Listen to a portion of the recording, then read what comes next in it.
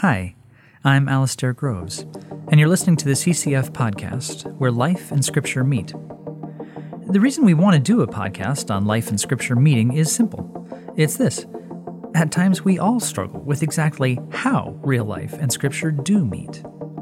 From dealing with extreme trauma, all the way to growing in the skill of daily rest, we have the privilege and challenge of exploring how the Bible gives words of life and perspective for the complexities of our current day. To better pursue this, we're changing our podcast format to do more intensive solo episodes, which I will record and release once a month. So I hope you'll join me in musing about how Scripture really does meet us in day-to-day life, and that it will be as energizing to your walk with the Lord as it has been to mine.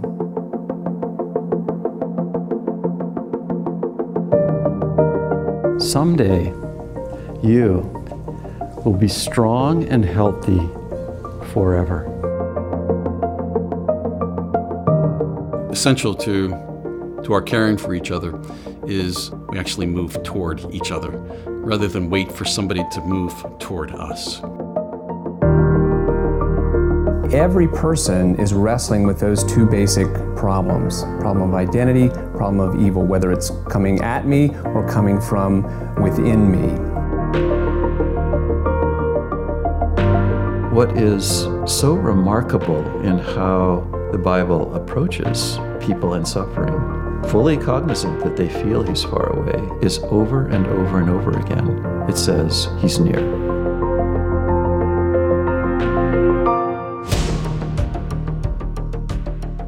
Have you ever had a vacation, or a day off, or maybe a weekend, something that you were really looking forward to, time away from the daily grind, and you just knew you needed it? You could feel like, man, I just need a break right now. And then you get into the actual vacation itself, or the day off, or the weekend, and you come out the other side, and it feels like it never even happened. You got your break, you got the thing you thought you needed, you felt like you wanted, and it didn't do the thing. It didn't restore and refresh and give you the deep rest that you were looking for. Have you ever had that experience? I know I certainly have. And I know that one of the most slow and difficult lessons I've ever had to learn in my life is that rest is not as easy as it sounds. I think one of the reasons that rest is so hard for us is that it's really easy to get it confused with other things. We can confuse rest with not doing stuff. We can confuse rest with self-indulgence. We can confuse rest with frantic activity to make ourselves feel happy or feel better. I remember one of the first times that I interacted at a more thoughtful level with the question of what is rest, and how does rest actually become restful to my soul? I was listening to a sermon by Tim Keller. He was picking up on the idea that vacation in and of itself actually doesn't give us the deep inner rest we need, and he was interacting with an article he had read by Judith Shulevitz in the New York Times. Let me let Keller actually just speak for himself, laying out the core case that he makes in his February 2005 sermon called The Rest Giver. Here's a snippet that gets at the core of what he wants to get across. There are two levels of rest. Just as sleep will not really refresh you at night if you don't have some deep sleep, rapid eye movement sleep, right? So, external rest, physical, emotional rest from your labor, is not all you need. There needs to be a deep inner rest. And that's what you've got to have. And no amount of vacations can cure your restlessness if you don't learn how to get to that. Then I want to take a moment and dig into the article written by Judith Shulevitz, who is a columnist for a bunch of different publications, including the Times, as I mentioned. And in an article called Bring Back the Sabbath, you get this interesting comment. She is actually defending the idea that we need a Sabbath still today, as modern contemporary people who have mostly looked at the Sabbath as something totally antiquated and weird. writing from a Jewish perspective, but obviously to a heavily secular audience. And she says this: most people mistakenly believe that all you have to do to stop working is not work. The inventors of the Sabbath understood that it was much more complicated than that, a much more complicated undertaking. You cannot downshift casually and easily, the way you might slip into bed at the end of a long day. She goes on to say later that the difficulty of Sabbath has to do with turning off the machinery of self-censorship, that there is this difficulty in stilling the eternal inner murmur of self-reproach. So my hope today is to think a little bit about what exactly is real rest.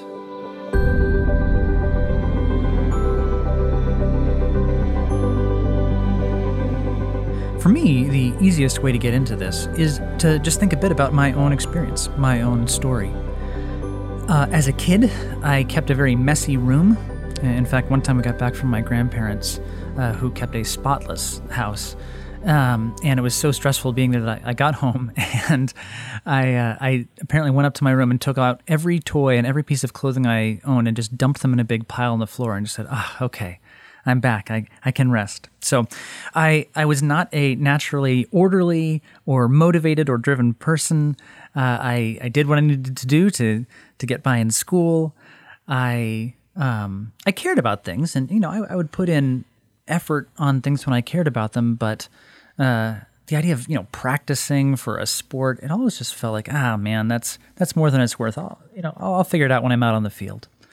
So laziness has been a near companion to me all my life, and I remember going through phases, and my parents encouraging and helping and challenging and at times enforcing consequences, and growing to become someone who could have more self-control and who could get things done. And then getting to college and started dating a girl named Lauren, who is now my wife, and watching her work and watching her work ethic and her self-discipline and saying, you know what, if I were like that, I could do a lot more here. And my GPA took a significant boost from watching her and realizing, like, okay, this actually can be something I can do. I will still have to fight laziness, but I learned over the course of my life, and especially in college, to work. I learned how to organize my life. I learned how to actually care about getting things done and get things done and become a more responsible person. Actually, there's certainly a lot of talk out there about smartphones and the danger of smartphones, and it's all well warranted. The problems are many, but I would say I'm somebody whose life has been radically changed for the better by having a smartphone in my pocket, having a to-do list that I not only carry around with me, but actually use all the time, has been enormously helpful to me in making me not always be dropping balls and forgetting what I was supposed to be doing. Hasn't solved all my problems. I still can, in the space of 5 minutes, I can forget to hand in the letter to the teacher for one of my kids when I was dropping them off at school that let them go on the field trip the next day. So we don't really trust me to remember things if I'm not going to be looking at my to-do list. But at least looking at my to-do list has been very helpful. And I've learned a lot about how to work. And I remember in my campus ministry days, right after I graduated college, feeling like I could see the value of working for the kingdom. There's this beautiful, yes, Lord, I am pressing forward. I understand and can make myself and push myself to continue to do things, even when it's not comfortable. And there was a joy in that. There was a sense of, wow, this is great. There's a kingdom way to work. There's a for Christ way to work that has a joy in it. It can even be a significant and almost a fierce joy that one can have when one is pressing forward for the sake of the kingdom. Well, that was an important lesson. It was great, and I began to burn out fairly quickly in college ministry, and came to seminary with a real question about, am I even going to be able to last in ministry at all? And there are longer conversations that we could have that I won't dig into today about boundaries and self-care, and we've done podcasts and written on these sorts of things at CCF before if you're interested. But the the crucial lesson I began to learn was that while the Lord had done amazing work in my heart, teaching me how to work, I realized I didn't actually know how to rest. And for me, part of what burnout looked like as I began down that path was realizing that while I could go hard and do well in the working portion of my day, there was this increasingly obsessive, almost addictive desire to be off, to not be working. And I began to hoard and to crave simply the idea of having my own time, my free time. And so what had functionally happened in my life is I had become someone who I had a huge piece of my day, the vast majority of it in terms of percentage of waking hours, was spent on Jesus' business. I was working for the kingdom, but rest was this little space in my life that I'd carved out where actually I could escape from the constraints of the kingdom of Christ. I, of course, never would have thought about it that way. I wasn't saying it that way, but functionally that is what I was doing, is that rest was my escape from the call of God on my life. It was actually walling out the Lord in what I was doing.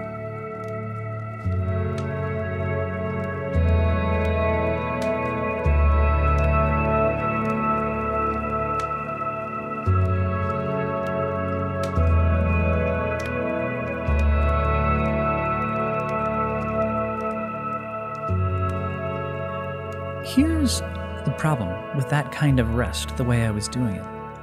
Here's the problem with the vacations and the weekends and the days off that many of us take.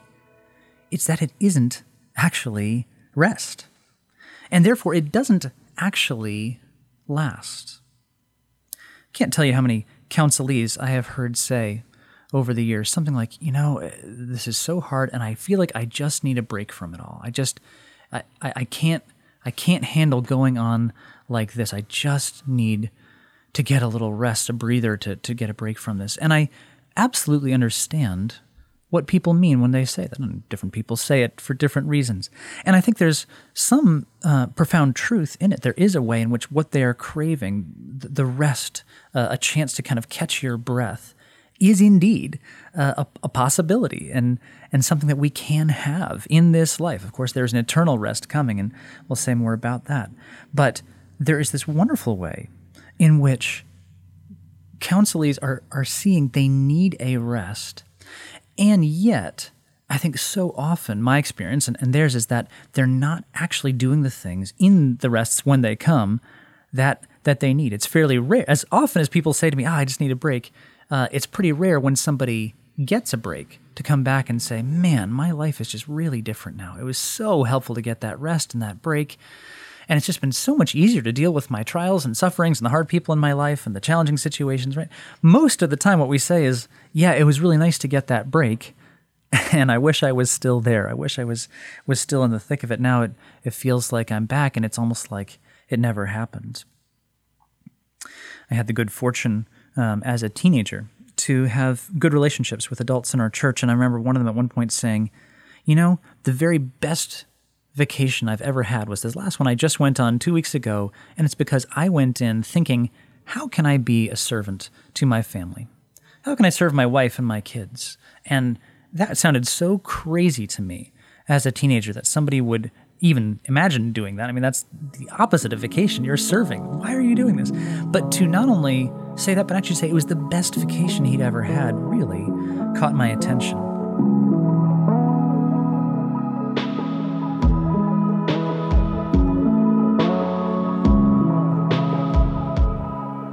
So here's where I think we come to Scripture and find something deeply true, that deeply resonates with us, and yet profoundly counterintuitive, at least if you're at all someone who struggles with laziness as I do. I want to think about Hebrews 4, 9 through 11. The book of Hebrews says this: "There remains then a Sabbath rest for the people of God. For anyone who enters God's rest also rests from their works, just as God did from his." And goes on to say, "Let us therefore make every effort to enter that rest, so that no one will perish by following their example of disobedience. In saying their example, he's referring to the Israelites in the wilderness who did not enter rest. What does it mean to enter God's rest? Well, Keller gives some helpful thoughts in the sermon, picking up on that phrase from Judith Shulevitz of quieting the eternal inner murmur of self-reproach, that there's something the gospel does in us that actually changes our ability to rest. And I would phrase it this way, in my own experience, I would say there is a way in which working for yourself, working to build your own kingdom, working under the endless strain of, I must achieve this, I must make something of myself, I must bring in enough money, I must fill enough time, I must keep these people happy, I must, get this stuff off my plate so that I can get to do what I really want to do. Whatever the case might be, whatever you're working for, when you're working for self, it will always be endlessly draining. There may be successful moments, and you may be the kind of workaholic who gets their fix by getting an accomplishment, and therefore you can keep driving yourself pretty hard for a long time. But ultimately, even that cycle of accomplishment and drivenness leaves you empty. It is a slow or in some cases quick march towards a death of soul, a death of life, a death of rhythm of life. And there is something so profoundly freeing about working for the kingdom, a work that is with the Lord, a work that is for the Lord, a work that is, Lord Jesus, I am just entrusting these things into your hands. I am simply walking with you through the process of doing what you have called me to do right now, in the next 10 minutes, or the next 6 hours, or whatever the case may be. And in a similar way, rest for self is ultimately a path towards death. Rest that is self-obsessed, self-centered, self-indulgent, a rest that isn't about the Lord and his kingdom, but a rest that is rather some desperate attempt to hold on to feeling good enough, vacationing hard enough, getting enough time away, doing the right, most fun things, getting enough peace and quiet so that I can finally feel better, right? It never lasts. There's an end. I can attest, I can promise you from my own experience, there is a never-ending cycle of chasing after lasting rest, and it doesn't work. And it is a recipe for a petri dish for addiction. It drives you always harder. You always need more. You always become more desperate to get back to your book and to your couch, or whatever the case may be for you. And so in the same way that work for self kills and rest for self kills, there's an opposing reality that kingdom rest, Christ-driven, Christ-centered, gospel-deep, whatever word you want to use, rest is different. There's this wonderful freedom to it. It's not a rest that says, I must have X to be okay. It's rather a rest that says, I'm going to embrace this opportunity for the next 10 minutes, or the next 6 hours, or the next week, or whatever the case may be. Whatever rest you have in store, and again, there's a wisdom in needing to be able to choose rest. And to choose to stop work. And there are a lot of hard decisions. When do I rest? When do I work, right? But if both work and rest are kingdom-oriented, there is this enormous freedom to it. So one of the most helpful things that I have found myself able to say is, you know what? Right now, as I have this article I need to write, and I'm feeling stressed out by it, and I don't want to write this article. I just want to go read my novel. I am trying to learn to say, you know what? Lord, right now is this time to write the article. And so I want to do that with you. I get to do this with you now. And later, there will be a time to read this novel with you. Just earlier this week, I had an experience where I had about half an hour unexpectedly at home before dinner. My wife and kids were out swimming, and they were going to come back later than expected. So I had dinner going on the stove, and I had a chance to just kind of rest and do whatever I wanted. And I said, this is great. And I picked up my novel, and about every 10 minutes, I had to actually check myself and realize my shoulders were tensing. There was this desperation to dive in and sink into the novel deep enough and hard enough to satisfy my sense of I need to rest after a long day, and with another long day coming tomorrow and a day after that. And every time just having to say, like, no, Lord, however many minutes I have, however much time I get to read right now, that's great. This is a gift, and I just simply want to enjoy it. I need to not crave this, but rather receive it with an open hand, thankful for these minutes right now in this way. And when my kids come bursting through the door and start hanging up swimming suits and asking where dinner is, then that will be my chance to love and to serve, and I want to embrace that opportunity with you.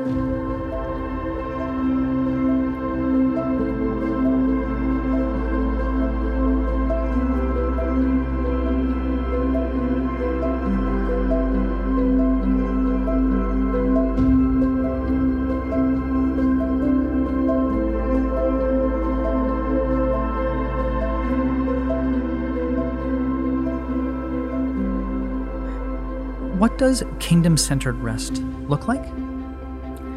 It looks like having confidence and peace in the midst of hard work.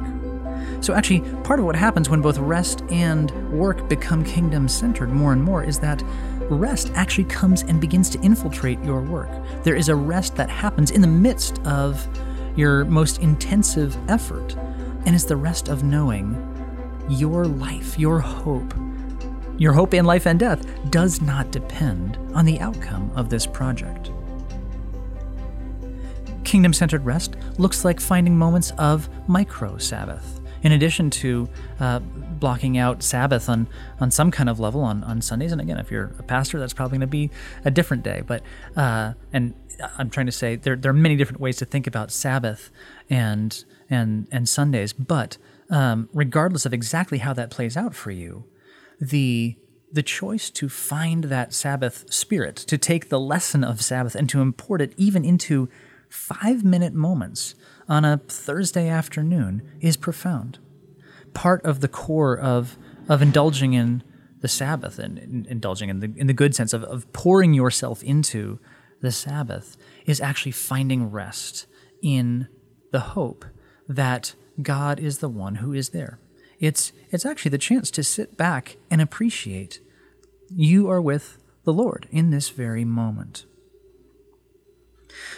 Sometimes for me, kingdom-centered rest actually just means walking more slowly down the hall to the bathroom, rather than frantically racing to the bathroom and racing back so I can get 30 more seconds done than I otherwise would have. There's something about just slowing down in life and saying, you know what?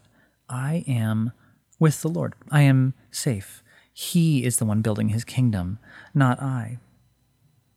I think kingdom-centered rest can mean choosing breaks instead of sneaking breaks. How many times have you found yourself doing something it's not wrong, but it's just not the best use of your time, especially often on a device, right? Whether it's news or social media or a little game or whatever, where you realize, I'm doing this because I don't want to do the next thing on my list, and I know I probably should, and I'm just sort of escaping in this little way, and yet it's not satisfying. It doesn't restore, it doesn't refresh. And there's a joy in saying, like, you know, for the next 10 minutes, I'm going to stop what I'm doing, and I'm just going to read this article about sports, or I'm going to actually go on Facebook and look at whatever. And knowing, giving myself the freedom to do that, and then actually having the discipline to stop at the end of 10 minutes is a radically different experience. And it will also tend to put pressure on you to think, actually, is that really what I want to do with my time? I think there are profound opportunities to even spend literally 1 or 2 minutes simply stopping. Sometimes kingdom rest means you don't do anything. You don't entertain. You don't work. You don't check one more thing off your list. You're not reorganizing your sock drawer. You're simply sitting with the Lord, perhaps praying in a more direct sense, or perhaps just simply appreciating the sky outside the window, just letting yourself soak in where am I and what has the Lord put me in the midst of right now? There are so many ways in which we are called to taste and see that the Lord is good. Okay, I know that was a lot. So just to briefly recap, the options there were bringing your rest into the midst of work and having the confidence and peace that comes from that, taking moments of micro Sabbath, walking down the hall more slowly, choosing breaks rather than sneaking breaks, and lastly, just stopping for a couple of minutes. My goal, obviously, in giving you lots of things to do in helping you rest is not to make you work. It's not to take away from your rest. It's rather to suggest just how many ways, simple, little ways, rest can come rushing into your life. What do you do when you fail? What about when you're not resting? Well, gloriously, actually, repentance itself is a form of rest. There's this incredible relief, a joy that we are given in the ability to rest even from the burden of bearing the guilt of our sin. So when we sin, when we fail, when we can't even rightly execute a simple thing like resting, right? Resting ought to be the easiest thing in our life. And of course, as you hear me saying, I've had to learn actually rest can be hard work in the best sense of the term.